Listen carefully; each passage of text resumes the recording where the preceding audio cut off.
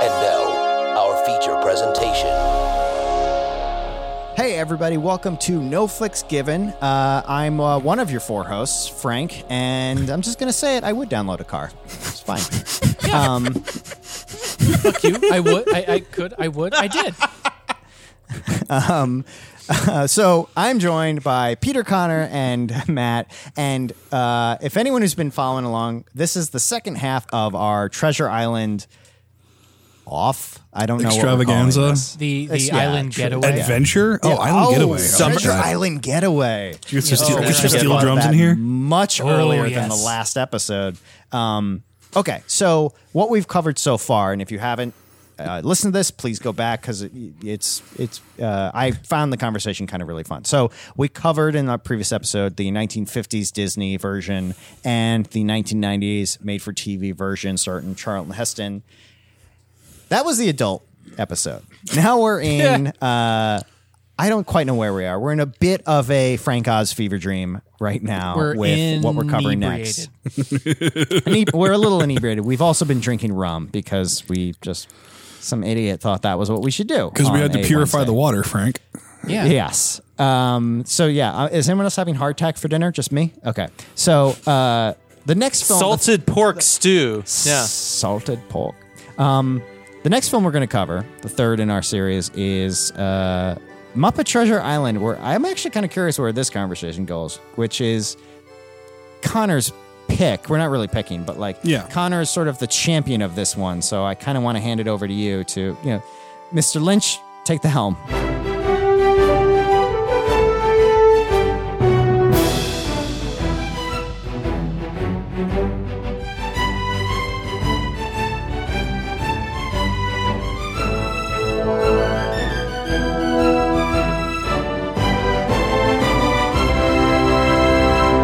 Well, much of my championing of Muppet Treasure Island came from our prior Christmas Carol off, where none of us were allowed to pick Muppet's Christmas Carol because that's clearly objectively the best Christmas Carol ever made. So borrowing that theory, I was like, well, obviously the Muppet Treasure Island will be the best Treasure Island ever made. Turns out, not correct. It's different. It's not bad. It's just different.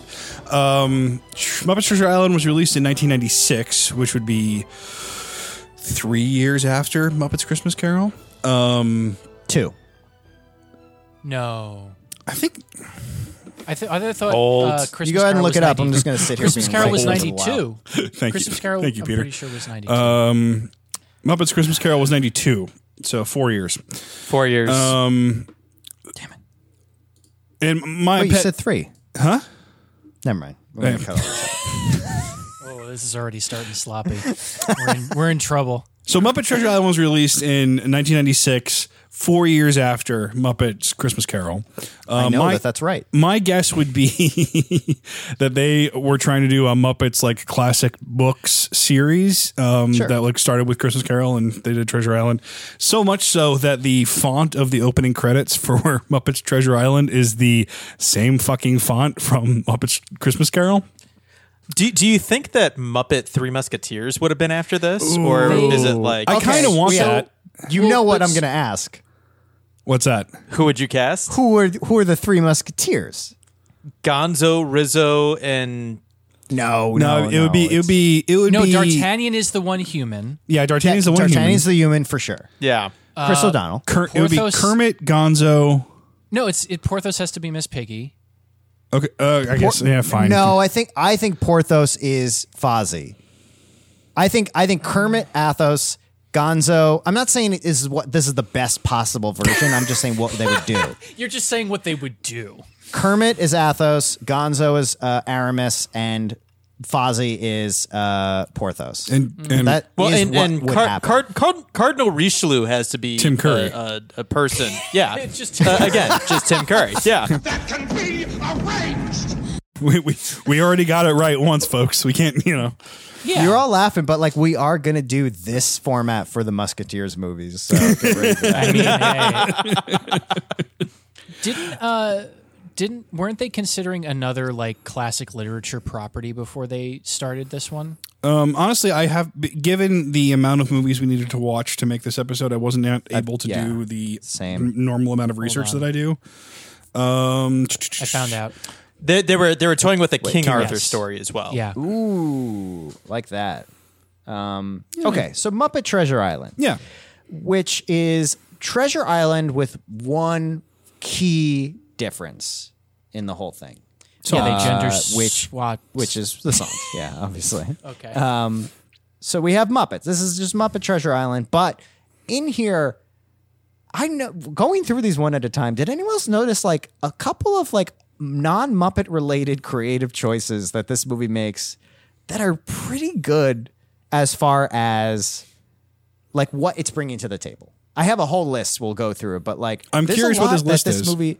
So I'll give you a little taste. One thing that this version does that no other version does is show the burying of the treasure in the intro with Flint. It's the first musical number. It's really fun. But you see Flint lure the pirates to this pit, put him in there, shoot him with the 2 muskets, boom, cut to black, and then the story starts.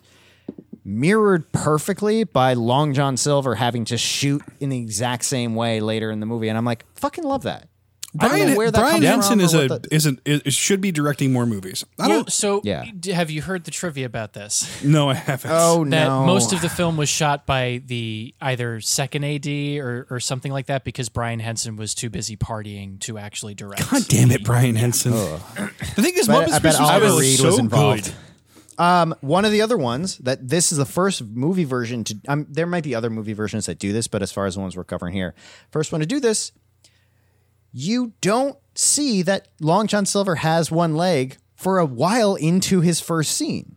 Every other version, he just shows up and he's got one leg, and you notice this right away. This version, there's a big. He opens like a little half gate to show his one leg, and there's a really dark music cue when it happens. What's the matter, lads? Oh, that?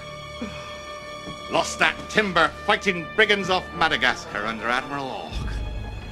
There's many a man lost a leg and worse in the service of the king. Why? Yeah. I can't believe that this is the first version to include that little tiny sort of like story beat. It's breaking also, it down.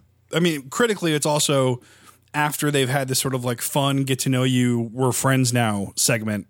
Where it's like, this guy is totally a straight up. I love this. Exactly. I like this guy, and then it's revealed that he's the man with one leg that Billy Bones played by Billy Connolly beautifully warned them of.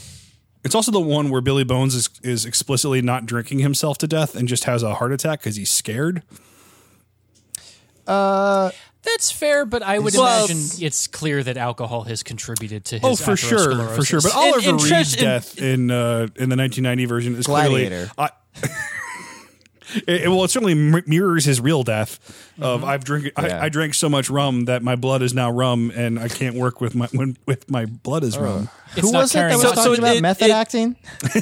Yes. So it doesn't help that the 2 movies that we're talking about today are Disney properties, because in Treasure Planet, Billy Bones does not die of any booze at all either. He also dies of probably a heart attack. That's a whole other thing. We'll get to that. We'll get there. I don't know what's going to happen there, but broadly, Muppets Treasure Island follows pretty much the same beats that the rest of the Treasure Island movies that we've talked about so far have, but very broadly. I mean, it's in this, Jim Hawkins is not alone. He has 2 sort of surrogate brothers in Gonzo and Rizzo the Rat.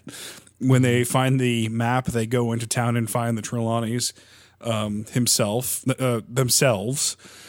And the Trelawney that they find is not the Trelawney of the story, but his idiot son that has a man that lives in his finger, which... Yep. Is that a Fozzie gag? I was going to ask, is that a Fozzie thing? What is that? Frank Oz thought that was the stupidest thing in the world when they pitched it, and he wasn't present to actually do the Muppeteering for Fozzie, so he had to dub his lines over. But then by the time that he had done the lines and everything, thought that it was one of the funniest parts of the film. That's interesting.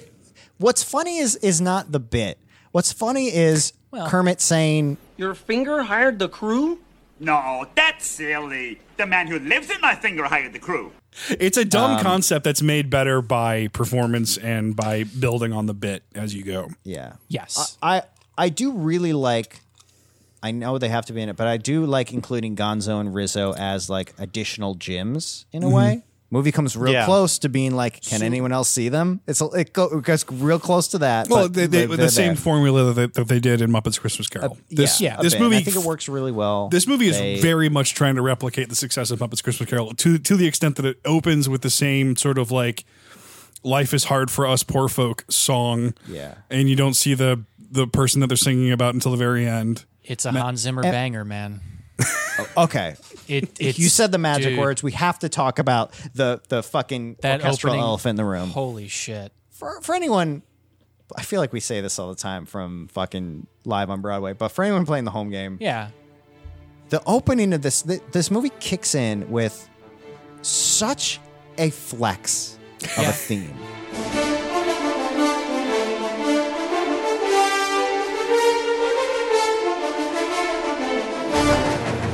No, yeah. It's not fair, really. It's honestly, I've said this before. This theme, without any changes to it, would work full on as the Pirates of the Caribbean theme. Just copy, paste right in the movie, just start it with this. Like it is such a good It's like score. Hans Zimmer is the only orchestral person that knows what to do with horns. The man has a way with horns. I mean, James Horner did know a lot about what to do with horns, and I'm not even being cheeky with that. I want the boo box. I want it. No, because I'm not being cheeky. Yes. All right, but then go listen to the Star Trek II soundtrack and tell me I'm wrong. Is that the one that sounds like what's the other score he did that sounds like Aliens? But Aliens came out afterwards, so he was really just aping off of Star Trek II. But yes, Hans Zimmer is bringing his A game to this Muppet film, and it rocks. It's on top of greatly written. Like the songs are fantastically written. Yes. And then Hans Zimmer's orchestration in the background. I don't know how much you guys paid attention to like the music, the actual music happening underneath the songs. It's wildly good. Yeah. The Something Better song. The basically this movie's I Want song, to quote what's his name from all the early Disney movies, Howard Ashman, is really effective. And I know it's cheesy and the guy has a really high-pitched voice, but like it is a super solid, like as good an I Want song as any Disney movie really provides. Like it is that good. There's gotta be something better than this. Something more than I know there's so much out there to see. And I know this life I'm living can't be my destiny. Having Gonzo and Rizzo be this sort of like chorus underneath it, this commentary to it, to sort of show the difference between like where Jim's at and everything else. I think this is a really effective Jim and a really like dynamic. Yeah, I was going to say 2 notes about the whole Jim Hawkins situation was that originally they were going to just have Gonzo and Rizzo be Jim Hawkins, and then they figured they needed to have some sort of a human element. But the actor who played Jim, Kevin Bishop, his voice changed during production, so they had to use prior recordings of him for all of his singing bits. Wow. I thought that makes because sense. of how this series has been going that you were going to say he like killed himself when he was... No, he's alive and kicking. He seems to have had I've seen him in something else. He honestly... Yeah. I used to make fun of this performance a lot, and this actor playing this Jim, he's pretty perfect in this for what they give him and what he's got to do. There's something about... There's a whole school of acting about like acting with Muppets and what's different about that and how you have to play it to bridge the gap between realisms. And Tim Curry's a master. Tim Curry, Billy Connolly, and this kid are all just Billy hit the ball Connolly right out of the park. acting with Muppets is my new favorite thing. It really is. It's pretty great. How drunk do you think Billy Connolly is? Billy Connolly grabbing Gonzo by the nose and calling him hose nose in that in that Billy Connolly Scottish brogue. I want to make it my ringtone.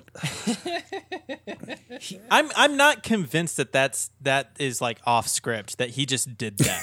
No, It's Because entirely he is possible. pretty bloated and sweaty and stuff. He might have been drunk too. Lots of, like doing that. I think he was 3 sheets to the wind, shall we say? Speaking of the music, though, there is one moment in the Bounding Main song where they're talking about, we'll go Sailing for adventure. anywhere the wind is blowing. Tim Curry gets a solo in that section, Yeah. and it's the least Tim Curry singing thing I've ever heard. It sounds fucking awful. The stars will be our compass wherever we may roam, and our mates will always be just like a family.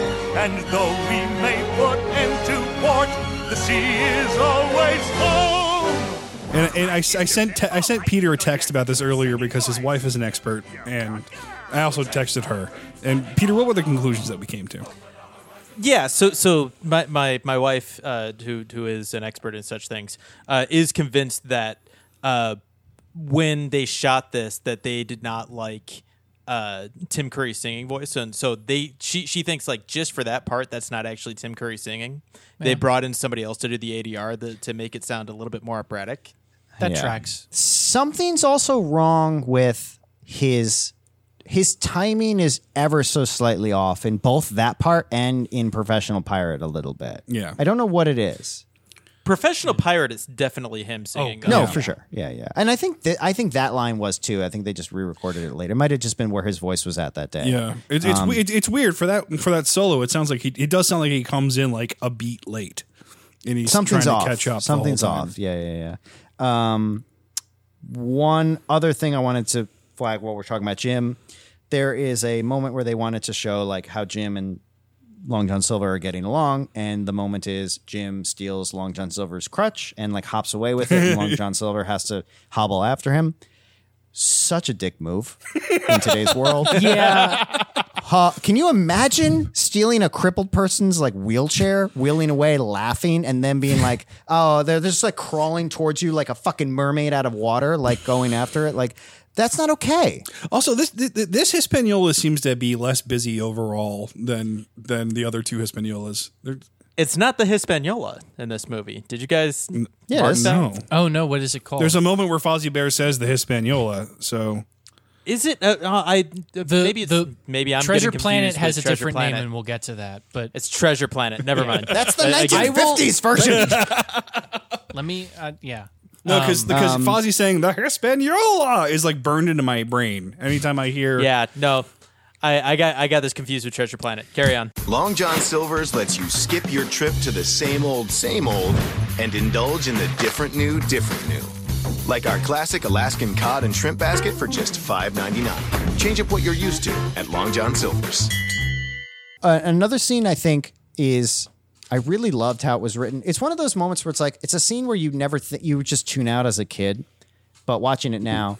The first scene with Jim and the first kind of like alone scene with Jim and Long John Silver where it's at night, they're out on the bow and they're looking at the stars.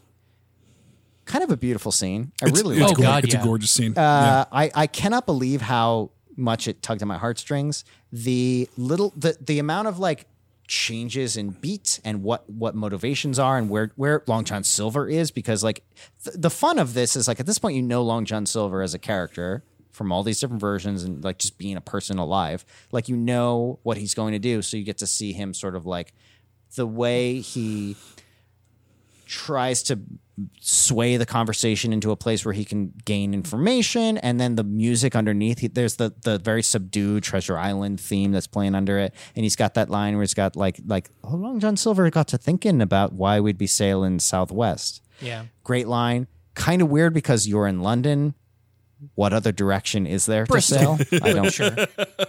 But it's Bristol, but yes. Yeah. Whatever, Russ, whatever. But like, and for a version that this is the most Long John Silver is almost Satan out of all 4 of these versions, right? Yeah. This is the Yes. most evil Long John Silver. It's just the laugh. It's because Tim Curry literally played Satan. It's ugh, God. But you, Even but in now, that, the evil in that seed scene, you can see it. In that scene, you can see the moment where his heart breaks for Jim. Oh God, yeah. Well, yeah. Well, the part When he gives him the works, compass back, that is wonderful, the way they play it. But the fact that, and I forgot about this, where it's like, I remember there was a bit where like they both relate that their dads were first mates, but I forgot that Tim Curry says it first without knowing Jim's is going to say it. So it's like, had he said it second, I would have been like, oh, he's lying. He's just, but the fact that he like admitted it is like, it's pretty sweet. Like this is the closest you can get to like wanting to hug Tim Curry in anything. Well, and the thing that I've loved the most about watching all of these movies is the duality of Long John Silver. Yeah. Because he is a guy that has a mission and he's used to being a professional criminal, essentially, but also he's a guy that has a big, not only does he have a heart, he has a big heart. Like he feels, he feels for everybody to a certain extent, but for this kid in particular. Yeah. That's the thing about Long John Silver as a character, right? And we kind of talked about this in the first episode, but like the one of his core things is that he's not a bad guy, and you're sort of wrestling as an audience member the entire time as to whether or not you're rooting for him. Yeah. Yep. And I think Tim Curry does an excellent job of really walking that line of like, I hate this dude, but at the same time, he loves Jim so much and like would protect him even though he would also probably kill him for the treasure. So no, I don't think I don't think there's any version of the ones we've watched where he would actually ever kill Jim Hawkins for anything. No. I think he would like not sacrifice himself, but he would like be fine being shackled and whatnot. How does everyone feel about the cabin fever number? I love it. What's wrong with? I kind of love it for a moment classic. that like generally in movies like that where like the plot literally grinds to a halt. And I have a huge pet peeve of musical numbers in movies that don't progress the plot. And it's just like singing about a beat. No songs in this progress the plot, and I love the songs are just so perfectly written in this. But in Cabin Fever, more than any of the other ones, is like we literally are taking kind of an intermission. But it's also grounded in this like idea that like we haven't had any wind for 5 days, which is like a serious. Is that like, a thing? Yeah, it's called Dead Calm. Okay, I wanted to. I wanted to ask you. Yeah, it's just when there's. Yeah, I mean, I think there's a movie called Dead Calm, but that's the sailing term when literally the wind stops blowing and you don't know when it's going to start up again. Yeah. Apparently, it's not all that common, but it can happen. It happens in Master and Commander. There you go. Yeah, a movie that I have not seen. The Boo Box.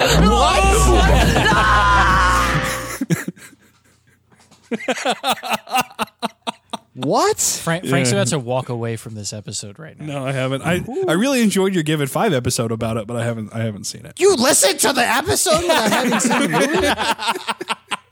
Connor. Oh my God. I got my 5.1 system. I got my projector. We will watch Master and I Commander. don't know if there is a better movie out there that you haven't seen.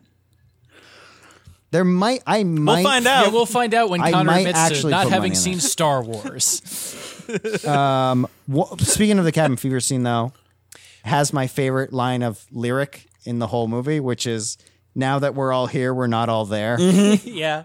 Yeah. The Cabin Fever song also Icing became on the much cake. more prescient after the pandemic. Yes. Yeah. Like it was a song that was always in my brain. Like I for a good definitely 6 remember months. watching the YouTube video of Cabin Fever like into day 10 of quarantine. Yeah. Like it hits different now.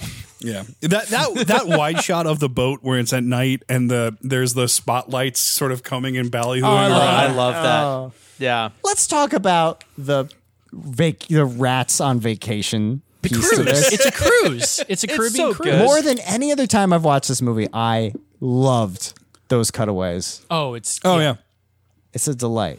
The part where they're all slow dancing at night, and they're like trying to confess their love, and then they just start making out, and then it's just like panning past. It's a very intricate tracking shot along along the deck of the ship, and then up the stairs. That music is burned in my brain. So all of that music, I have christened as pirate jazz. And I want just more of that in my life. It's specifically like the whole Caribbean cruise angle and everything. It's all of the stuff that gets thrown in for the adults that are watching the movie that we didn't pick up on when we were kids. Like there's little throwaway lines like when they're going to give the black spot to Long John Silver, and his shrimp lobster friend, he tells the goat, "Give it to him." And the goat guy goes, "But it's not even his birthday." And the Polly the crab. Yeah, Polly the crab. Yeah. Polly the crab is great. The most this joke is for the adults in the audience moment of the whole movie, which I haven't seen this movie as an adult, so it took me completely by surprise and charmed the pants off of me, was when they're going through Billy Bones' sea chest, and they pull out a book by Kissinger. Oh, Henry Kissinger. Yeah. On foreign policy. I was just like, hey! I think the reason for that, his daughter, I think, was a producer or something on the film, and so that's why they threw the book in there. I like it less. Yeah. But still, I think it's hilarious. This movie is a series of highs and lows. Because we're firing on all cylinders now. Speaking of the pirate jazz, one of my favorite musical cues in this is right before the professional pirate number, where it tracks onto the island and the band's already set up and they're playing that I can't even explain it. It's just a nice little piece. And then the band's like, "Hey, what side are we on?" They're like, "Don't worry about it, man. Just keep playing. Just play the gig, man. Gig is a gig. Yeah. Get involved in politics." Which that's also like a very adult joke thing. Also, the part with Polly handing them the black spot. I love the way Clueless Morgan is the name of the cow, where he's like, "This is for you." His delivery is really every time I watch it, I really enjoy that character more and more. That segment where they're doing the roll call of of the pirates, and it's pivotal to this version. You have to have it. You have to have that. I mean, it's a back and forth that Frank and I have had for the better part of a decade. Is old Tom, really old Tom, dead Tom, dead Tom's dead. Long John killed him, but Dead Tom's always been dead. That's why he's called Dead Tom. Oh. And they just the sound of all the clearly all the bones fall apart as soon as it hits the ground. You know that. But that whole that is stuck with me since I first watched this movie 25 years ago. I want to call out an actor who I now admire the hell out of. I can't read my handwriting because Peter Greaves. Peter Greaves plays a character named Sweet Pea, who is the bald fella. Actually looks a lot like Peter. Oh yeah, he kind of does. That man commits the fuck to the bit of this movie, including during the cabin fever scene where he's in a Chiquita Banana kind of get up, and he's got maracas and he's dancing around. He definitely has a "what the fuck am I doing here" sort of air about him. Wait, but it works for the movie. What did you say his name is? Sweet Pea. Oh, in real life, Peter Greaves. No. What's the character's name in the movie? Sweet Pea. It's much better than Sweet Pea. Oh, I don't know. What is it? I have it written down as Sweet Pea. Black-eyed pea. Oh, right. Well, I mean, he does have the black makeup around his eyes, so fair. Yeah, that's great. He's also the one, I think, during Professional Pilot who does the Brando impersonation. He does. He does. He does. I could have been a contender. I don't know anything about this man. All of his lines are dubbed with different other people doing the voice, though. I've always kind of thought he's It's only because is needed. It's only because he's only ever talking during musical bits. They were missing a guy, and they pulled a grip out of the trunk. And put him in pirate clothes and makeup, and was just like, "You're just going to be back here." And then as they were shooting the movie, they realized, "Oh fuck, he has to be in the cabin fever scene. He has to be in the movie. All of the like live actual people who are pirates in this movie look exactly like that. Yeah, they look like good. just The bearded grips and guys. PAs. Yeah. Yes. Well, they're I don't know who they are, but some of them are the actual voice actors of the Muppets. okay. Like the guy cute. that plays the butler for the Trelawneys is a longtime Muppet He's player. good. He's good too. One other line talking about something that you laugh at as an adult, but not as a kid. I've never laughed at. I've seen this movie 200 times. I've never laughed at this except this time. Was when Sam the Eagle, which is the best Mr. Arrow. This is exactly what I wanted in Mr. Arrow. Yeah. When Sam the Eagle is he is yelling at somebody about like because you haven't done this, we're going to string you up and flog you for the rest of the night. And Kermit's like, I didn't say that. Yeah. Sam the Eagle turns and it's just like, I was anticipating your whim, sir. Like it really is the I was anticipating your whim is it's gold. what sells that. I love that. Yeah. That his response. Can we talk about Kermit as Let's talk about Kermit. as Smalley. Love led us here, right back to where we belong. We neither of us can do Miss Piggy, so we're both doing Kermit. you did a little bit of Miss Piggy there. That song weirdly got to me. I got weirdly emotional during that scene. I remember. As a kid, I fast forwarded to that song, but I really liked it this time. the song. That's the love song which you are not interested in, but now as an adult, you're like, I've always found it fascinating that like I'm guessing it's a green screen or something, but like they're upside down, they're in full view, and they're still operating the Muppets. Yeah, I was So, like- paying attention to that. I don't understand how it happened. It's got to be green screen or like fixed in post or something. well, the but, one like, that definitely messed with me is the fact that they're singing in the same shot where she falls, and you're like, yeah, where's your hand? What and happened? that fall and catch moment is one of the most beautifully like organized shots of puppetry I've ever seen. and the pan up to his eyes of just bugged out. Yeah. Oh, the eye work great. is great in the movie. There's a moment at the very beginning that I never caught as a kid where Gonzo says we're going to be rich and he has little money signs in his eyes. Oh, God, I love And Rizzo that. says we're going to be dead and he has little crosses on his eye. That I love that. But imagine the setup that is required for just that like 5-second gag. Oh yeah. You got to you got to cut new ping pong balls in half. Yeah. Peter, I got a question for you. Yeah. I got a question for you. Tell me. This is off the topic of Captain Smollett. How do you feel about Long Gonzo? Don't care for it. I don't care for Eldritch Gonzo. What is this? When he gets stretched. You remember after they put Gonzo on the rack? No, I know, but why is Long Gonzo treating Peter poorly? Listen, Frank. Oh no. There are things in this world that are not natural. And Like Muppets? The specifically, Muppets are one of them, Peter. Shut up. Gonzo being stretched out, fine, I can accept. Gonzo freely moving his arms while sitting on a barrel, just like picking stuff off of people, is not natural. I don't care for it. I don't know why.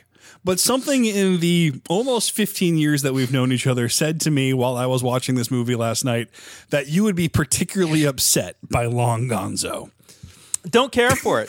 It's one of those things where it's like, you know, I can get through it, but at the same time, it's not my preference. There's a certain natural order to the world, and that is not one of them. Peter, and you're gonna have a kid, man. You gotta get. This can't be what slows you down. Long Gonzo cannot be. New trivia bit. What is Captain Flint's first name in this version of the movie? Oh, I feel like I clocked it, but then I forgot. Miss Piggy says it randomly out of nowhere, and it just stuck with me, so I wrote it down. Oh yeah, because she implies that she's hooked up with everyone. The only movie in cinema history where Tim Curry fucks a pig. So far. Wow. No. What's his name? Bernie Flint. Bernie Flint. Bernie. It feels like a 1970s movie about like what the first homosexual U.S. House of Representatives candidate or something. God. Bernie Flint. It's in black and white, even though it's the 70s. A word about Muppet combat. I wouldn't expect a sword fight with Muppets to be compelling because you just think, arm on like with the little sticks, just sort of like waving a sword. Yeah. Actually compelling Muppet combat. I think the sword fight between Kermit and Tim Curry is as good as any sword fight we've seen thus far in the Treasure Island movies we've been watching. Yeah, I guess so. When he's cutting all the buttons off of his coat and like cuts he's just like off. humming. Yeah, it's great. Also, the first time I've ever noticed there's this weird quiet gag where all the heroes start wearing this like swashbuckly like puffy shirt. I was going to bring that up at the very end. What was that? I don't know what that was. Is that just like that's what you wear when you're like swashbuckling like eventually in the movie? It's the layer of Muppet. It's really subtle. I had a way too long of a conversation because Amanda came in and out of this one watching with me. All right, Amanda just left to walk the dog. She's not a Muppet fan, and I don't know what to do about this because you're marrying her. You're marrying her. I don't really. Yeah, I know. I don't know what to do. Okay, just relax. Listen. Stop. She's coming. I think she's coming. We're a safe haven Muppet state. Yeah, I don't understand. That's not true. She hates Harry Potter and Muppets, and I don't know. I don't know what to do. Yeah, I could see one, but not the other. But there is the part where they find the native pigs on the island. Mm-hmm. Yes. And they are like Long John Silver shoots at one of them and he's like, "Oh, you have boom boom sticks." And they all scatter. Yeah. And Amanda and I had a long talk about whether or not that was racist. Yeah. And I don't know where I land. It certainly emerges from but they're also pig puppets. I don't know where it certainly emerges from a racist trope, which is, I think, what we're uncomfortable with. Yeah. Which is almost immediately deflated when the chieftain announces himself as Spam. Yeah. Yes. And which apparently was the subject of a lawsuit. Really? Yeah. Yeah. Hormel. Yeah, they sued them, and then like the judge that threw it out was like, you would think they would want to associate spam with something that even remotely implies pig. That's fucking good. I also like that they bring back the singing statues for the Boom Shakalaka. Boom Shakalaka, Boom Shakalaka. God, I love that. That's a great moment. I don't even know. I still don't to this day know why that's so funny. Them sort of like slowly changing the song. I don't think you can analyze that. I think it's just a thing where it's like the smartest person in the world is like, it's fucking stupid, but that's just the magic of comedy. Sometimes stupid things are funny. It was impressive that they used a real elephant with all of those Muppets around. Another thing I was talking to her about, I'm like, I think that's a real elephant on stage right now. It's 100% a real elephant. Okay. Really impressive. One other thing I noticed this time, I hadn't seen, this is kind of like I haven't seen this one in a long time. Because I'm marrying a sea witch who doesn't like the Muppets at all. So tell us how you really feel, Frank. I feel like we should bring that term back. That's great. A sea witch? A sea witch. It could not be more mean. So early on in the movie, Gonzo has this throwaway line where they're like, "Oh, this feels weird, doesn't it?" And he's like, "Yeah, because my pants are filled with starfish or something." Yeah, just something Gonzo would always say. Then in the final battle, I never noticed this before, he whips out starfish from his sides and just starts throwing them like ninja stars. Yes. Mikasa Sukasa. I can't believe Mikasa Sukasa. I can't believe that was set up and paid off. Yeah. That was great. It's a deceptively smart movie. Yeah. Muppet movies are weirdly magical like that because they are, yeah. Again, like it's one of those things when you're a kid, you take it pretty seriously, but then as an adult, you realize it's as ridiculous as an airplane movie, you know, and like the Treasure Island of it all is almost sort of secondary to the once they get to the gags. island. Oh yeah, the book's thrown out the window. Yeah. Oh yeah. There's no there's no sieges. There's no battles. There's basically a parallel thing of the Captain Smollett and a few of the crew having what is essentially the Ewok section of Return of the Jedi. Oh yeah. That's what that is. I did like the I kind of miss this. The like at night the lights go out and then all you can see are eyes and then a lot of eyes show up. That's great. How many times have we seen that in our lives? That's great. Well, but the thing is, it's always done in animation. It's rarely ever done in like a live action context. This is probably the only live action I've ever seen that gag done. Yeah. It's great. That Mr. Arrow shows up in the Deus Ex Machina way is great. Love that. Oh, yeah. Love that. I also love the final joke where he says one of the dinghy boats is gone and it was dangerously unsafe. Yeah, that's great. Yeah. It's dangerously unmaintained. Mrs. Bulveridge, the lady that runs the bar at the very beginning, in her Muppet fight where she's literally just punching Muppets. I don't think we've ever seen that before, and I think it's great. No, it's great. It's a great innovation in Muppets. Like she's like knocking them, and you hear like pinfall sound effects. Yeah, it's great. She has one of my favorite music cues in the movie when she's just beating the crap out of them. I was gonna play it as like the outro of when we're done with this movie, but like, do we have anything else to say? Or how does she do that? How does she do that? Long John Silver's is the only place that fries Alaskan whitefish to a golden perfection and serves it with fries for under $2. Take that, every other restaurant. Sink your teeth into fish and fries, priced perfection. Only at Long John Silver's. I mean, as far as the Treasure Island thing goes, they got the Jim Long John Silver relationship down. Yeah. Not so much the Jim Captain Smollett relationship down.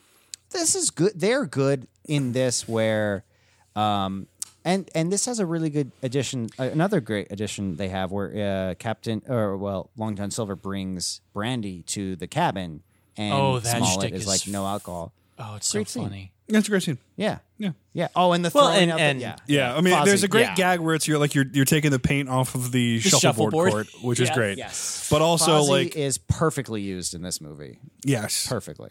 Yeah. And also, based off of all of the reading that I have done, this is a role that Tim Curry thoroughly enjoyed to play. Yeah. So I think you can tell. Yeah. You gotta. Oh shit! Give me 1 second. I'm gonna do a call. I'm gonna do a call back to fix it. Like Cutthroat Island.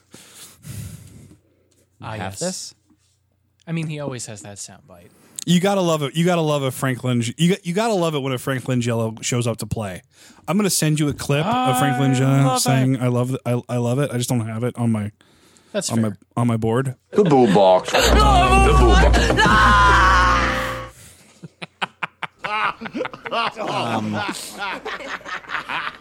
I'm so glad we watched this one. Yeah. For the third one, I was very excited about.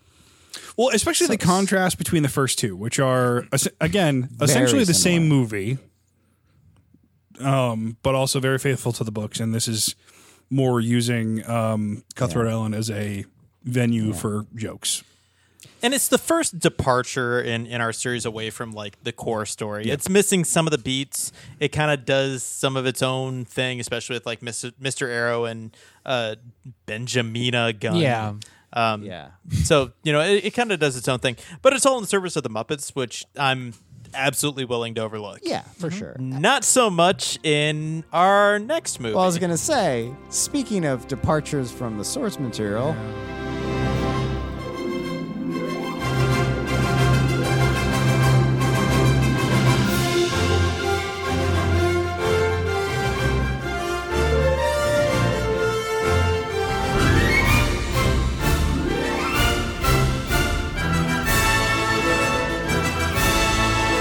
Okay. Let Guys. us leave Earth orbit. We're in the home stretch. Who picked this Treasure, one? Matt, I think. Treasure Planet. And Matt and I are... You had to ask? We are very big proponents of this score to Treasure Planet. I think it's one of James Newton Howard's best. I'm sure Matt agrees. And I realized this time watching it that that's kind of all I like about this movie. Really? I could not believe how much this one just washed over me this time. There are times where it comes in and out a little bit, but like there are parts early on where, and if we hadn't have done this sort of like marathon of them, I think I would have enjoyed it a lot more. But the fact that, I don't know, I think the way they handled the Billy Bones chunk kind of like I get checked out with, and then we can get into it. But I think it depends on how you feel about Billy Bones, but yeah. Maybe that's it. But I like Billy Bones getting to be kind of like the worst father figure a little bit to start. I was going to say, if Billy Bones were played by Oliver Reed in this film, I would also be kind of pissed about it, but less so. Yeah. But Matt, the helm is yours. Yeah. Steer us towards the treasure planet.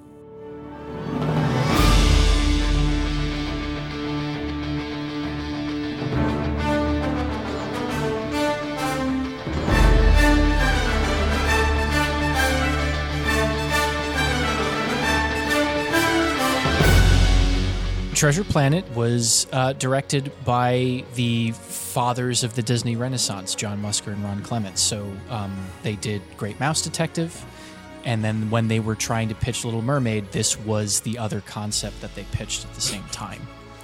This was their passion project, wasn't it? Yes, this was their passion project, which they finally got around to doing. But those poor motherfuckers got strung along for almost 20 years. Yeah. But at the same time, the things that they kept getting strung along are way better than Treasure Planet. They did Little Mermaid, Aladdin, Hercules, and then Treasure Planet.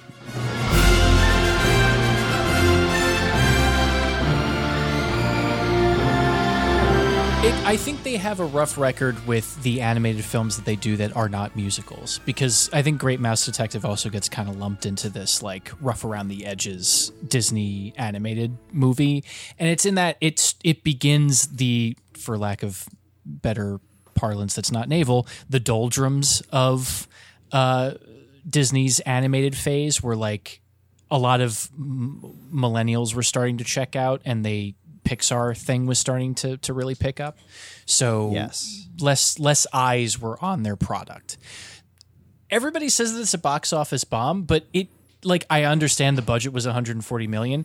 It still made $110 million. It's not like nobody saw this movie.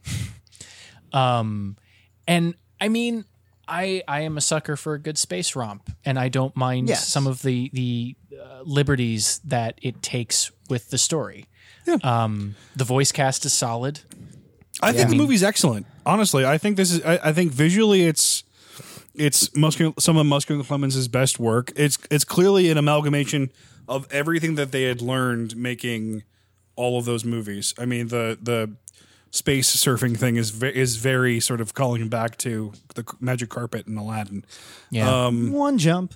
Yeah, but I found the whole thing. I was actually.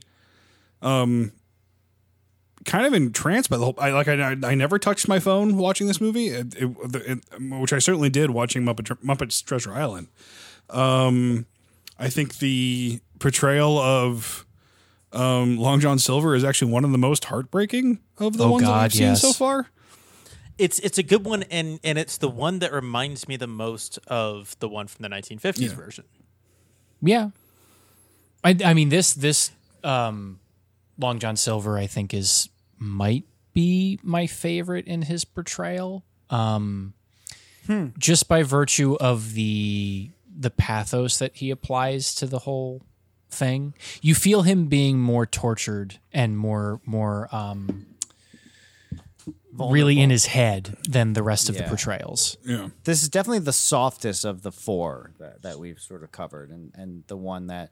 And he, I mean, out of all of these, he has the sweetest send off at the end with everything. Like that, like it gets you, like it really does. I don't mean to just come off like a hater with this movie.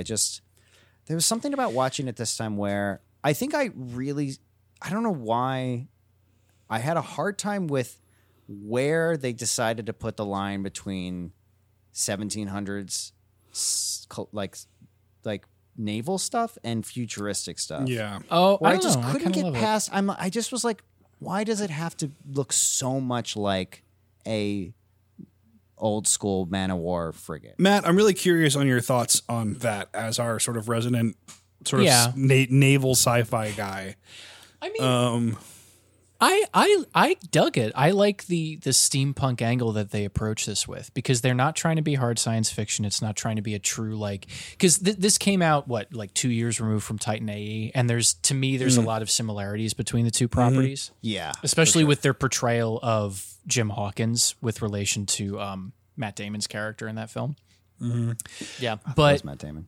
The thing that makes it work, it's for me with science fiction is all you need to make it good is give me something tangible to latch onto.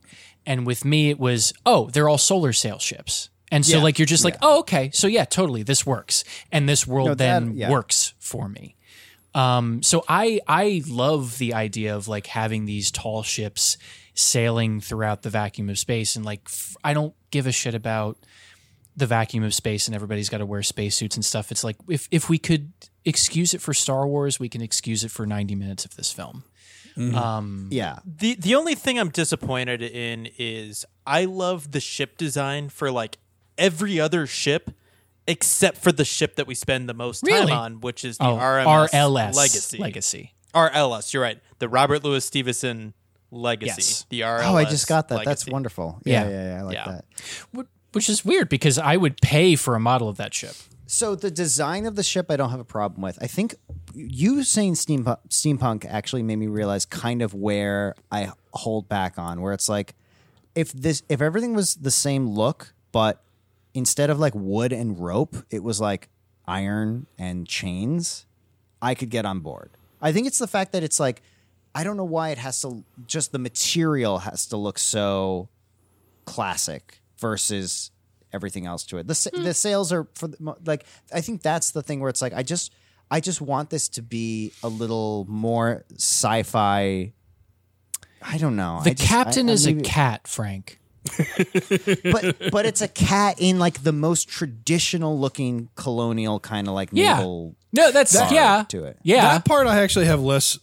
That part breaks the illusion for me less than the fact that the spaceships look like sailing exactly ships. like ship like regular ships. Like again, it's like wood and ropes is kind of.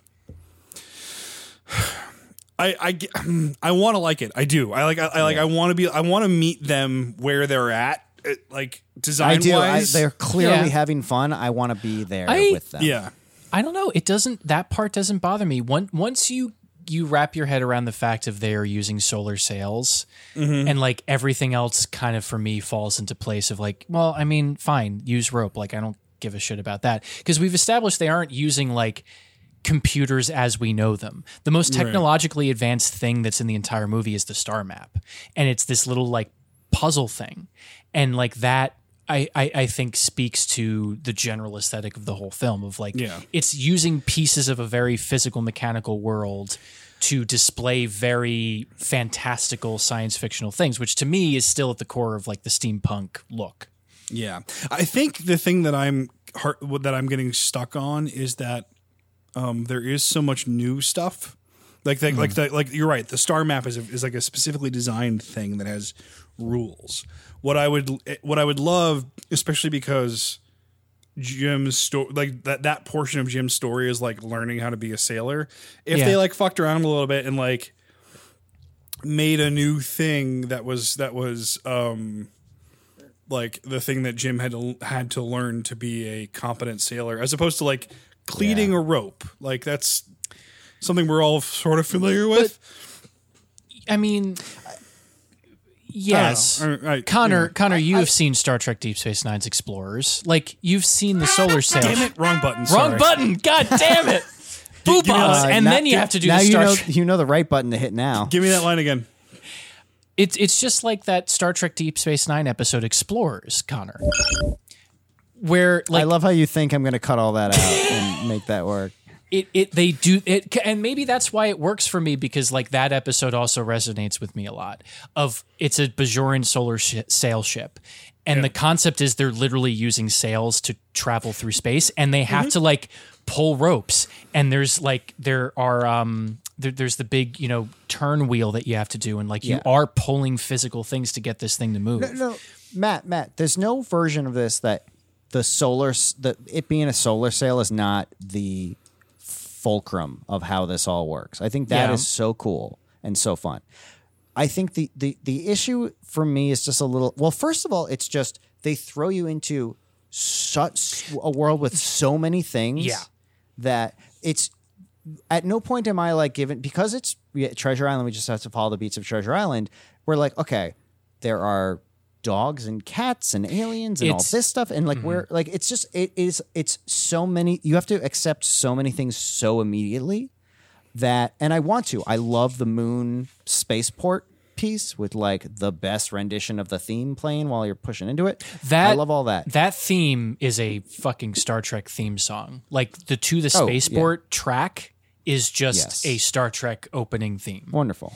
There's no way I don't have play 5 iterations of that theme throughout this whole edit, so don't worry about it. But there's something about, I don't know, I just can't get past where the past ends and the future begins, where it's like, I don't know. I just like, why I understand because it's set, because they don't give you an anchor for, again, lack of better naval part. Is that like, because it takes place on a planet that's not Earth, and we don't know the world, and they haven't established too many of the rules. So you do have to accept a lot of things at the same time. Yeah. And one of the golden rules of science fiction is like, pick one thing that the audience just has to suspend their disbelief on, and then try to ground everything else.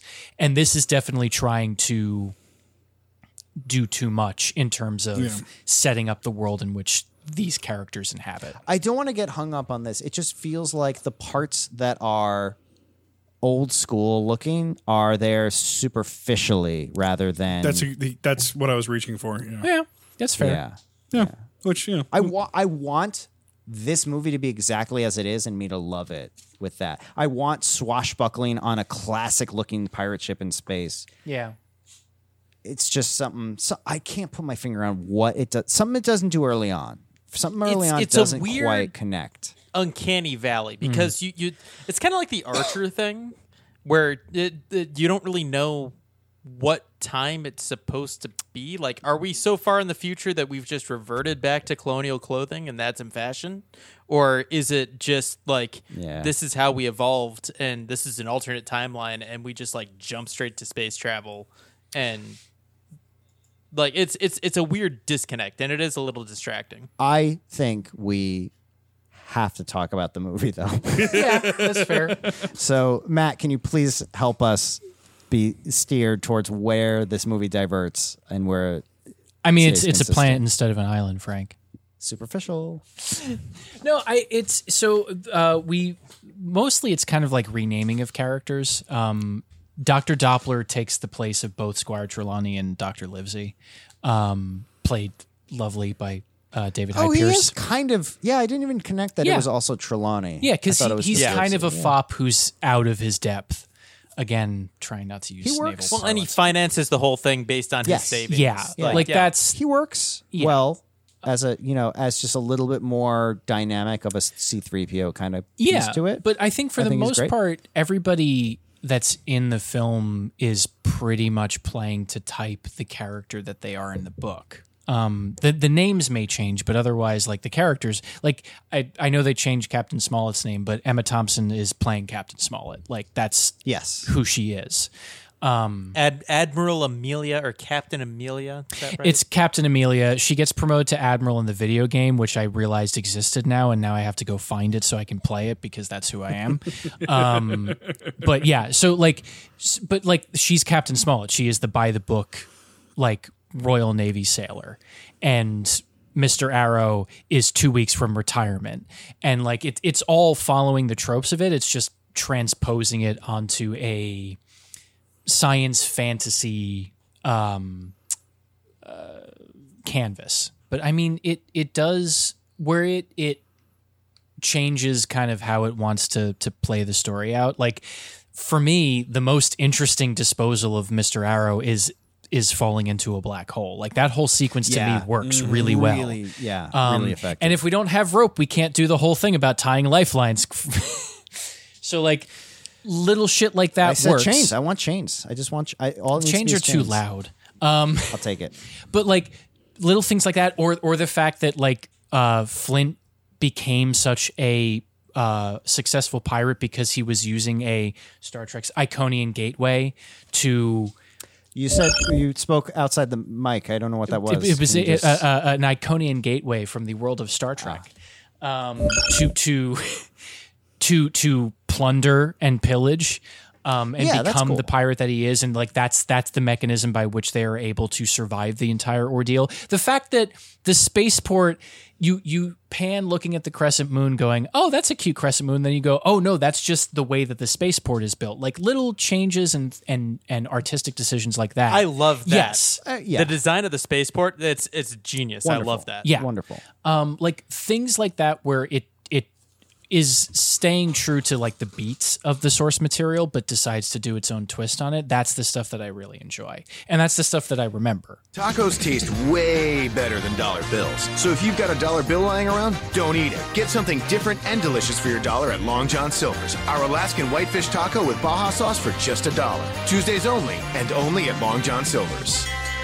Jim Hawkins is much older in this version than any of the other ones, I feel. Even if age-wise he's the same, he's playing it like he is he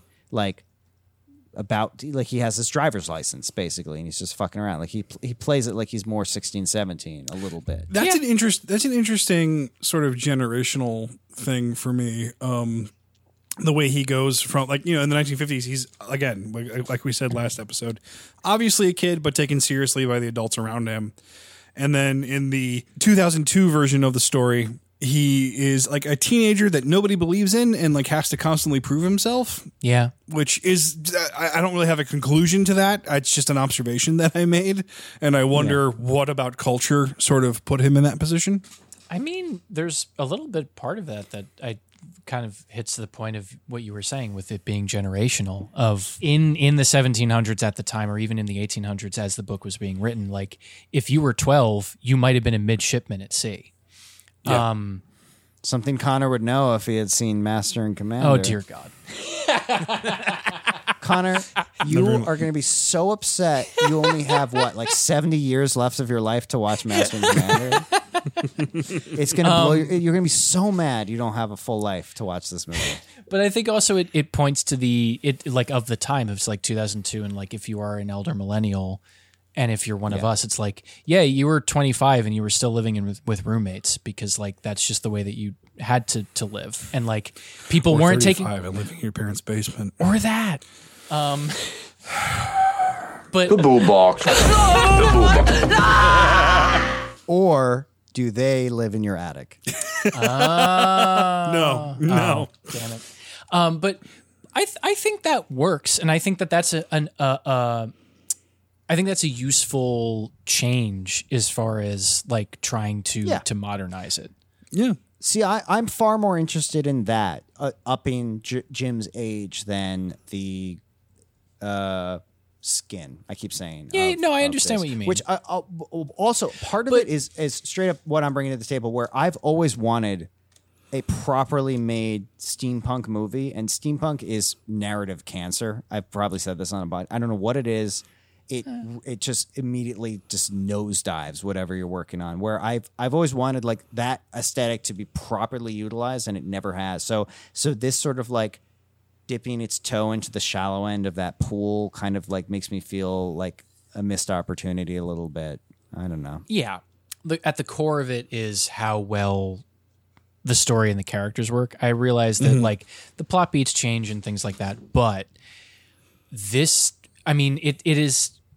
Yes, it's partly due to the score, but like it's part of the movie, so that counts. Of the way that they construct the relationship between Jim and Long John Silver in this film, I think is the one that still hits closest to home for me. I would agree. What's the scene where they are like having a stare down when like a battle's about to happen, and like Jim turns away and looks sad, and he turns like it's when they're parlaying. It's the negotiation scene that was in the other two movies where yes, but this version is the most they are actual friends. They become real friends early on, and then the rest of the movie is them upset at having to not get to be friends versus versus the father figure element and mentor figure of some of the other ones we talk about. This is full like it is sort of like. I really, more than any of the other versions, I really want them to go on adventures together. Yeah. I mean, because it sets it up like even more specifically of like he gets stuck as the cabin boy with Long John Silver, and neither of them want anything to do with each other to start with. And then, of course, we have the great montage with the Goo Goo Dolls lead singer. And then, like, he learns the ropes of things, literally. And you know, they start to actually have some grudging respect for each other. And then you have the fucking conversation after Arrow dies. Don't you get it? I screwed up. I mean, for 2 seconds, I thought that maybe I could do something right. But, I just forget it. Forget it. Now, you listen to me, James Hawkins. You got the makings of greatness in you. But you gotta take the helm and charge your own course. Stick to it, no matter the squalls. And when the time comes, you get the chance to really test the cut of your sails and show what you're made of. Well, I hope I'm there, catching some of the light coming off you that day. And between the performance of the voice actors and the animation and James Newton Howard's score, like it sells it for me in a way that some of the other movies don't. Yeah, it's good. I also forgot about the fact that neither of them want to be paired up together. This is the only version that does that. There's a bunch of stuff that, like, we could put a list together of all the stuff I would include in the version. It's not really my version, but like the version you'd make from here, where it's like that piece where they don't want, like, even Long John Silver's like, I have to run a pirate crew secretly. Like, I don't want to deal with this cabin boy. Wonderful. Always include that in every version going forwards. The reveal of him having one leg from Muppet movie. Always include that going forwards. Blind Pew getting run over by horses. Yeah, that's got to be in there. No, but for real, like, that is the makings of greatness. Is, oh man, I hear his voice in my head. The rhythm of it. Yes, and it only makes it even more heartbreaking but understandable when Jim decides to let him go at the very end. And like, I dare you, especially now that we've all had some drinks, I dare you not to listen to the cue Silver Leaves on the Treasure Planet soundtrack and not get a little bit choked up. What, this cue?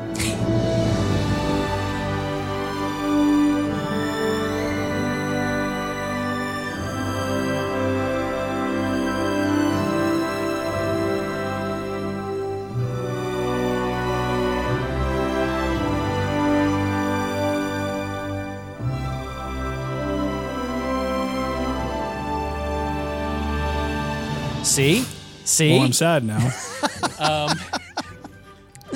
Also, like Morph deciding which parent he wants to go with. Yes, yes, but they set that up in the very beginning, and like they have little beats of Morph having to choose between the two of them.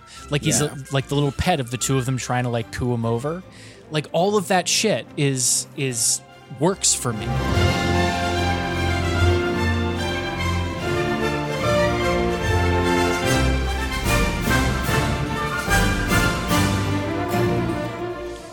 Morph should not work for me, and he really does. Yeah. Morph is a character that is just so something that I'm just like, fuck off with this little piece of booger. Yeah. Morph is the key to all of this. Mm-hmm. And that's just Musker and Clemens having 12 years to think of this movie. Like, can you imagine having a project in your back pocket for that long? I bet, if I had a guess, this was overdeveloped. Yeah. In their to them. Well, yeah, and things like more feel like a studio note, or like there were some alien designs where I was just like, fuck off with all that, like the farting alien. That I don't like Flint's care for. design really. I don't know why. Flint. I like Flint's design a lot. I feel like Flint should be not really seen in a lot of versions, or if he is seen, he should look like the guy from Black Sails. And that's what you get with the Goonies ending. Yeah, well, originally in the original version of the film, the whole storybook thing in the beginning didn't exist, and then the studio was like, "Hey, we need to set this up and attach people, so let's hire Star Trek's Tony Jay to go do like a narration of like what the book is to get It's not amazing. It's just pretty good until he goes to bed and the book reopens under the covers. That's when that scene turns from good to great. Yeah, but we get so many bonus points for Tony J doing the narration. Yes, we do. On the clearest of nights, when the winds of the Ethereum were calm and peaceful,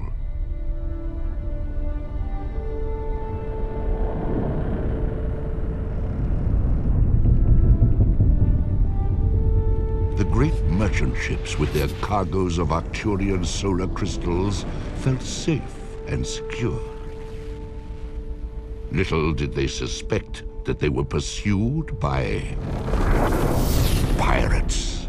It is great. It's a little distracting now from having heard that voice so many times, but yeah, but if you're reading a classic book that's being narrated to you, I feel like that's the voice that you hear when it's being narrated to you. And I also respect the ways in which Musker and Clemens, I mean, they've been in this system at this point for so long that they know how to take that, like, we are Disney, we need more toys to sell note and turn it into that is a problem for most filmmakers and turn it into an asset. Like making Morph go from, you know, I don't know, we have to have an animal sidekick. That we always have an animal sidekick.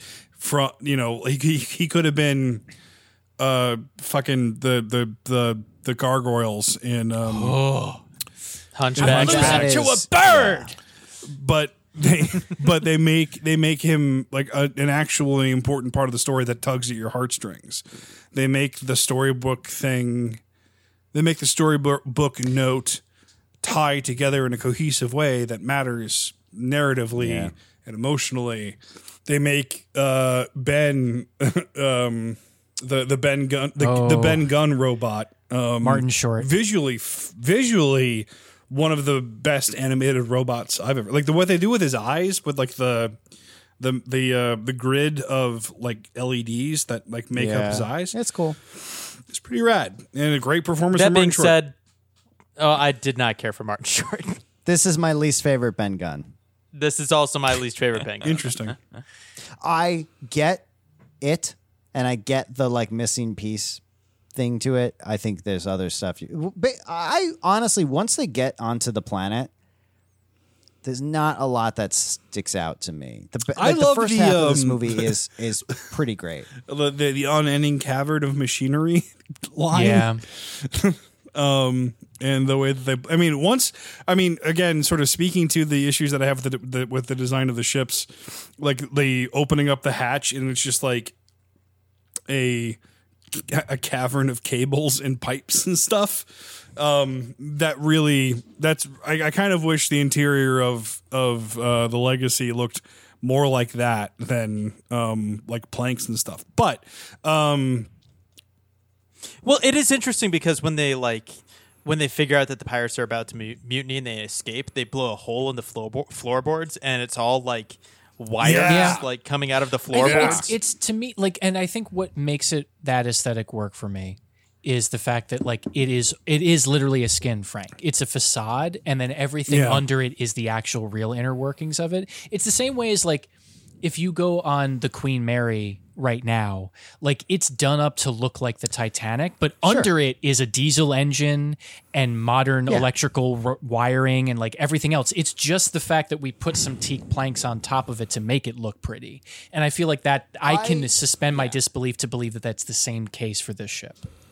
But I also, there's a version of this story, the Robert Louis Stevenson story, where it's like, okay, really give me a slightly more, it's not Treasure Planet, but like give me a more scientifically accurate sci-fi version of this with like shuttles and like I'd almost be like, it makes me kind of like want them to go the other half of the distance a little bit with it. And I know it would cut down on the swashbuckliness of some pieces to it, but like, I don't know, it's both too different and not different enough in some ways. I'm having a really hard time sort of like nailing down where, because there's a lot of this I love, you know that. And like, I'm really having a hard time sort of like finding what I have a problem with in here. And it might just be like, it might just be aesthetics and that's it. And also Jim Hawkins knows something about that is wrong. It's too Voldemort-y. It's too Voldemort. Can't help you there. I'm just gonna say it. Joseph Gordon-Levitt is really good in this, and I don't actually find him that great in a lot of roles, but it's one of his earlier kind of breakout things. He's like he was on. Yeah, you can hear it in his voice. He is just like he's like Fifth Rock from the Sun. Yeah. Right about here. So it's yeah. No, it's good, and that Silver leaving is just wonderful, so sweet. You're right. Mm-hmm. And then having that sort of like celebration at the end where he is brought back to the tavern with the cops, but he has a uniform on is pretty great. That's one thing that most versions end on the island. You never get to see the mom again or anything like that. Yeah. And the fact that you actually give Andy's mom a that's who that Played is, by right? no, I it's have a note Laurie that I'm like- Metcalf, but like of Roseanne fame and of she was in Lady Bird and But she was Toy Story, wasn't she? she Or may am I- have been. no. I don't recall. I thought she was in. I wrote Andy's mom ? And then I also wrote Go Delbert makes me want to kill myself. Yeah. There are some like early Audi isms Yeah, in this film that's just that just are- doesn't age Well, particularly well. Yeah. Just the very fact that this whole movie, like the day is saved by extreme sports once again. I'll take at least that was set up. I'll take that that's- a little bit, yeah. but I would have taken that more if he wasn't good at solar surfing in the beginning. But they wanted the like, I'm cool, I'm surfing. It's the year 2000 and Tony Hawk Underground is coming out. So like, It's 2002 and Tony Hawk Underground had been out for a minute. Yeah. Or Tony Hawk Pro Skater had been out for a Yeah, by minute. 2002, the N64 was kaput. I don't think I'm wrong. Yeah, yeah. You know what I mean? You know what I'm the spirit of what I'm trying to say. Yeah, I think it's them latching on to things of the moment that they probably weren't sure were going to actually last beyond the moment. Which I think is something that you see like in a lot of kids animated series throughout time of like there are certain things that just don't play anymore. See Pocahontas. But like with this movie, I think at least it's the least offensive of all of them. And it takes enough, it's making enough light of not only the source material, but some of the stuff that it's trying to aspire to, that you're, at least for me, I am not viewing it as this dead serious situation. No. Like, No, I think it's I think that's what I enjoy is that it's being light and fun about it, and it is being a little sci-fi spacey about it. But it's also not trying to be like The Expanse does Treasure Island, because I kind of don't want that. So that's my problem. That being said, I would watch that miniseries in a heartbeat. You say that now, but I'm just saying there's going to be a lot of people getting sucked out into the vacuum of space because that's what science fiction writers like these days. Listen, I can live with that as long as there are also like real swords and like you know what I want? I want like what if Dune did Treasure Planet? Oh, like that's the aesthetic that I want. Okay. Yeah, there's something I think I just wanted it maybe like 10% less 1700s and more sci-fi. I think it's just like where they chose to put the line was somewhere where I was like, this is not where it should really be. It needs to be a little more sci-fi or way more colonial. Something in there. I think that's really, and I don't want to get hung up because the beats of the story are pretty good. The stuff it adjusts is pretty good. Yeah. I also kind of, we've talked about 4 of these movies. Almost none of them really call attention to this, but like clearly Jim's mom is fucking the doctor. No, well, she wants to be, but by the end of the movie, we know who the doctor ends up. Yeah, fucking, I was going to say, which is also one of my least favorite parts of the movie is that. Well, this is the only one where we see the aftermath of the adventure. Yeah, and the most ironic thing, and the thing that really frustrates me, is that at the very end, as Long John Silver is like leaving on his own way, and he's telling Jim, he goes, "You chart your own path. This is the beginning of your adventure." And so, what does Jim fucking do to chart his own path? He joins the military, where he's not charting shit. Peter. It was 2002. Yeah, there's that. But at the same time, it's like, despite all of that, I mean, this movie had clearly been in production since 2000.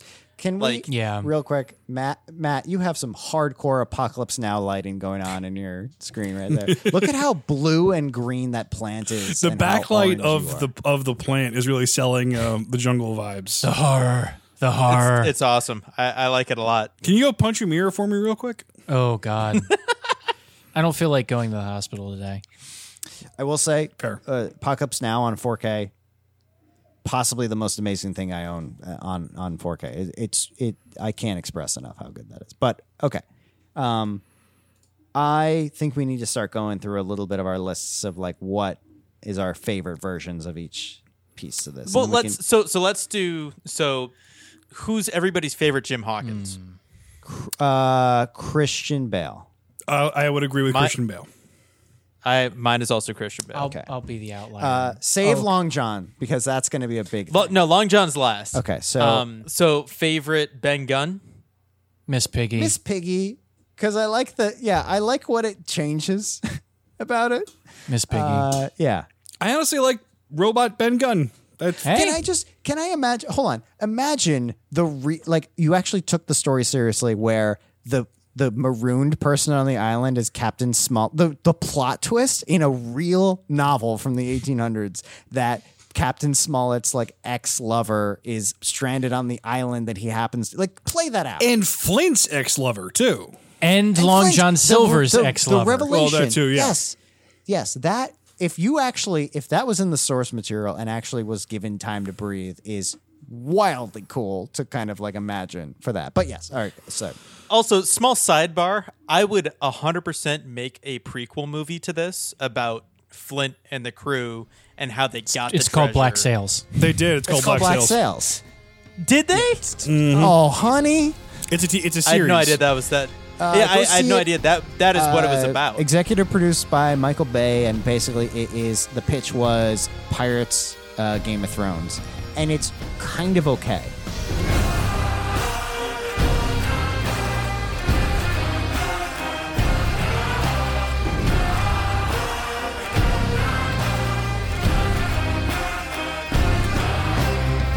See, and I understood that. I knew it was like Game of Thrones-esque pirates. I had no idea it was a prequel to Treasure Island. The main character is Captain Flint. Flint. The first episode, he meets a young Long John Silver.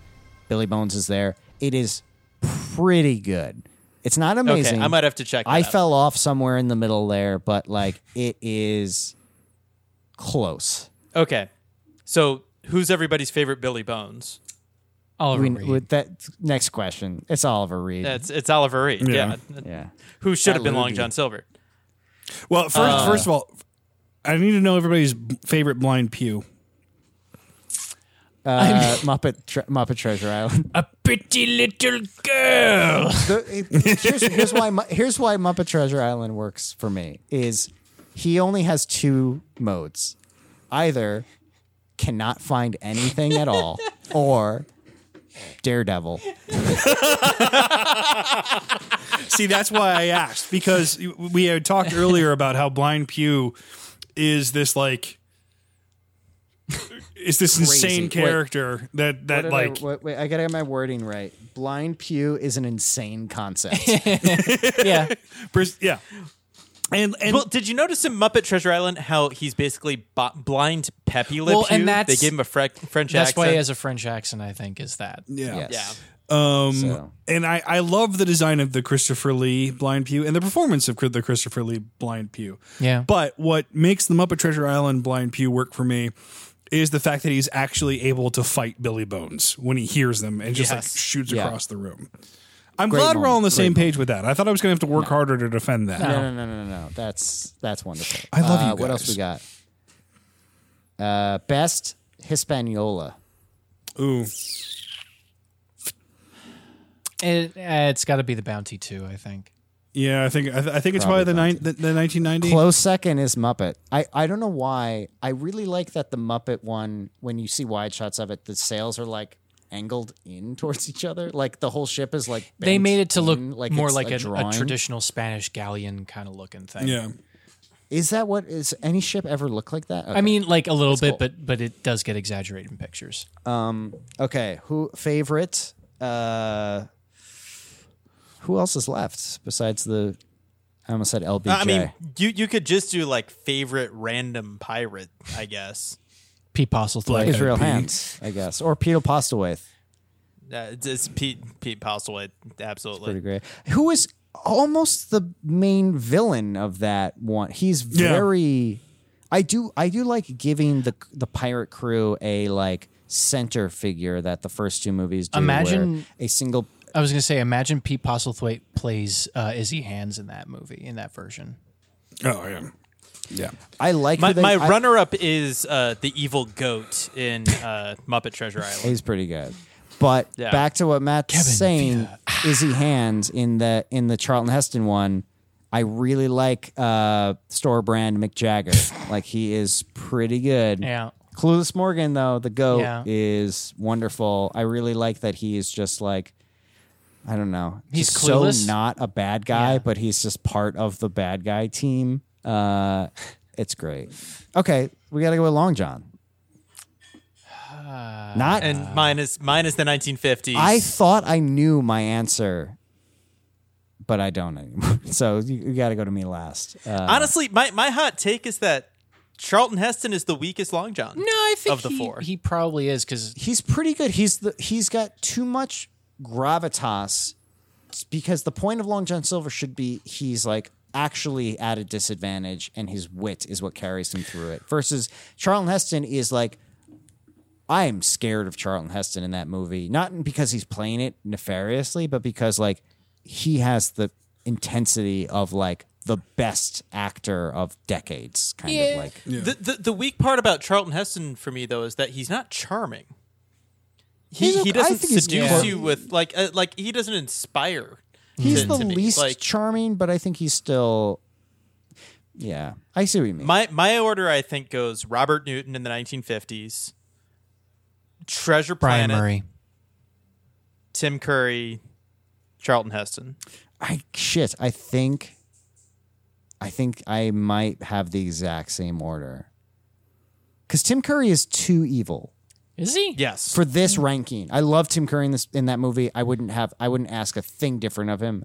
But if I'm ranking actual Long Johns at like capital L, capital J, capital S, I think it's capital S. I think mine's exact same order. I think it's important to stipulate in this conversation that there isn't really a bad one in the bunch. Yeah. No, they're all like excellent performances, and it's really sort of like what it's not like best to worst. It's really like absolute favorite to kind of least favorite. Yeah. Well, it's a preference thing. Yeah. And So- with that, I would follow yours, except I'd probably put Tim Curry at the bottom. Okay. Which I am genuinely shocked by. My memory of Muppet Treasure Island was a much stronger performance from Tim Curry, but honestly, I think he kind of gets lost in the Muppets. Which I mean, Tim Curry is as close as we have to a human Muppet. But it's just kind of I think he has trouble modulating the energy a little bit. Unlike Michael Caine in Muppets Christmas Carol plays that completely straight. He just plays Scrooge in a Scrooge movie, and his co-stars happen to be Muppets. I think Tim Curry was trying to match the Muppet energy a little bit too much, and that means he gets kind of lost. Those are my 2 cents. And what about you, Matt? I'm still picking Brian Murray from Treasure Planet first, probably. It's pretty fair. So I think the Yeah. big question. Oh, what do you got? No. I was gonna say Tim Curry still resonates with me, but I realize that might just be because I watched it when I was a child. So, but Brian Murray. Yeah. So do you have a full ranking, or is it just? I would probably put, like, to me, Tim Curry and Brian Murray are neck and neck, and then I would put what is his name? Robert Newton in third with Charlton Heston in fourth, only because when you're watching Charlton Heston, you're not watching Long John Silver.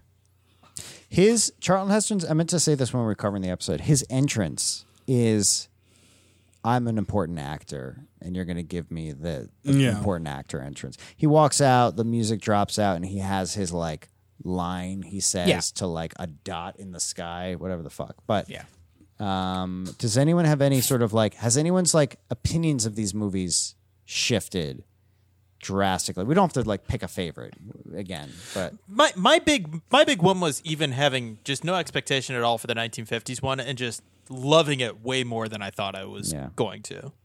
Yeah, a similar. Agreed. Having never seen the 1950s or the 1990s version, I was pleasantly surprised by the 1950s version.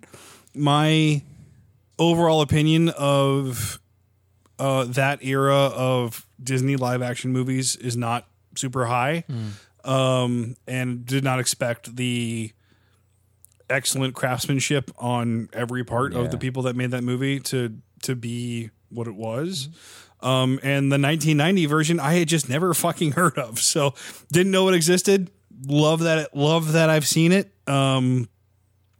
Would recommend all of these movies to people that I love and care about. Last ranking, favorite item from Long John Silver's. Item? I don't think I've ever eaten at a Long John Silver's. Oh, really? Oh, is that what is that what you mean? Yeah. The chain? I've never eaten at a Long John Silver's. That must be a Midwest thing.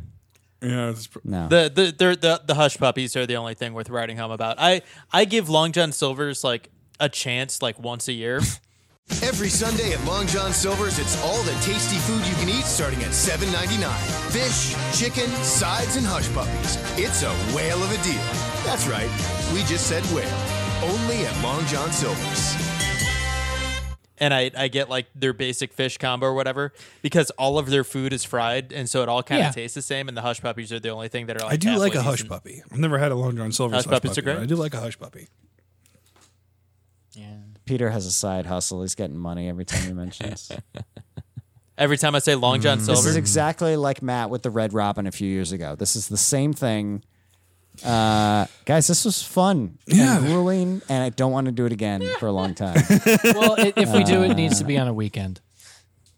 We will do more of these because we have a few ideas for a couple other like How to Torture Us series, but I just it was kind of interesting. It was a really interesting sort of experiment to see the evolution. And what's really nice about this and a story that's so sort of like famous, same with the Christmas Carol one, where it's like, okay, who decides to include what parts and who decides to omit what parts? Because like, man, everyone you all start with the same book, but you come in with very different goals, and you are leaning toward very different pieces of it.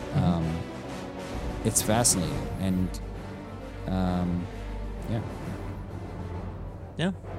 just good work, guys. Yar. And really, the treasure is the friends that you make along the way.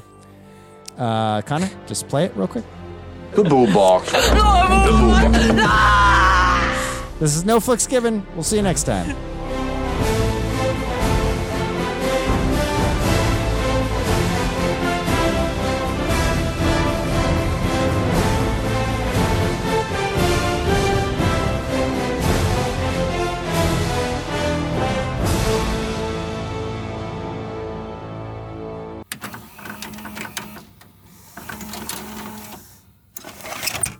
The makings of greatness in you.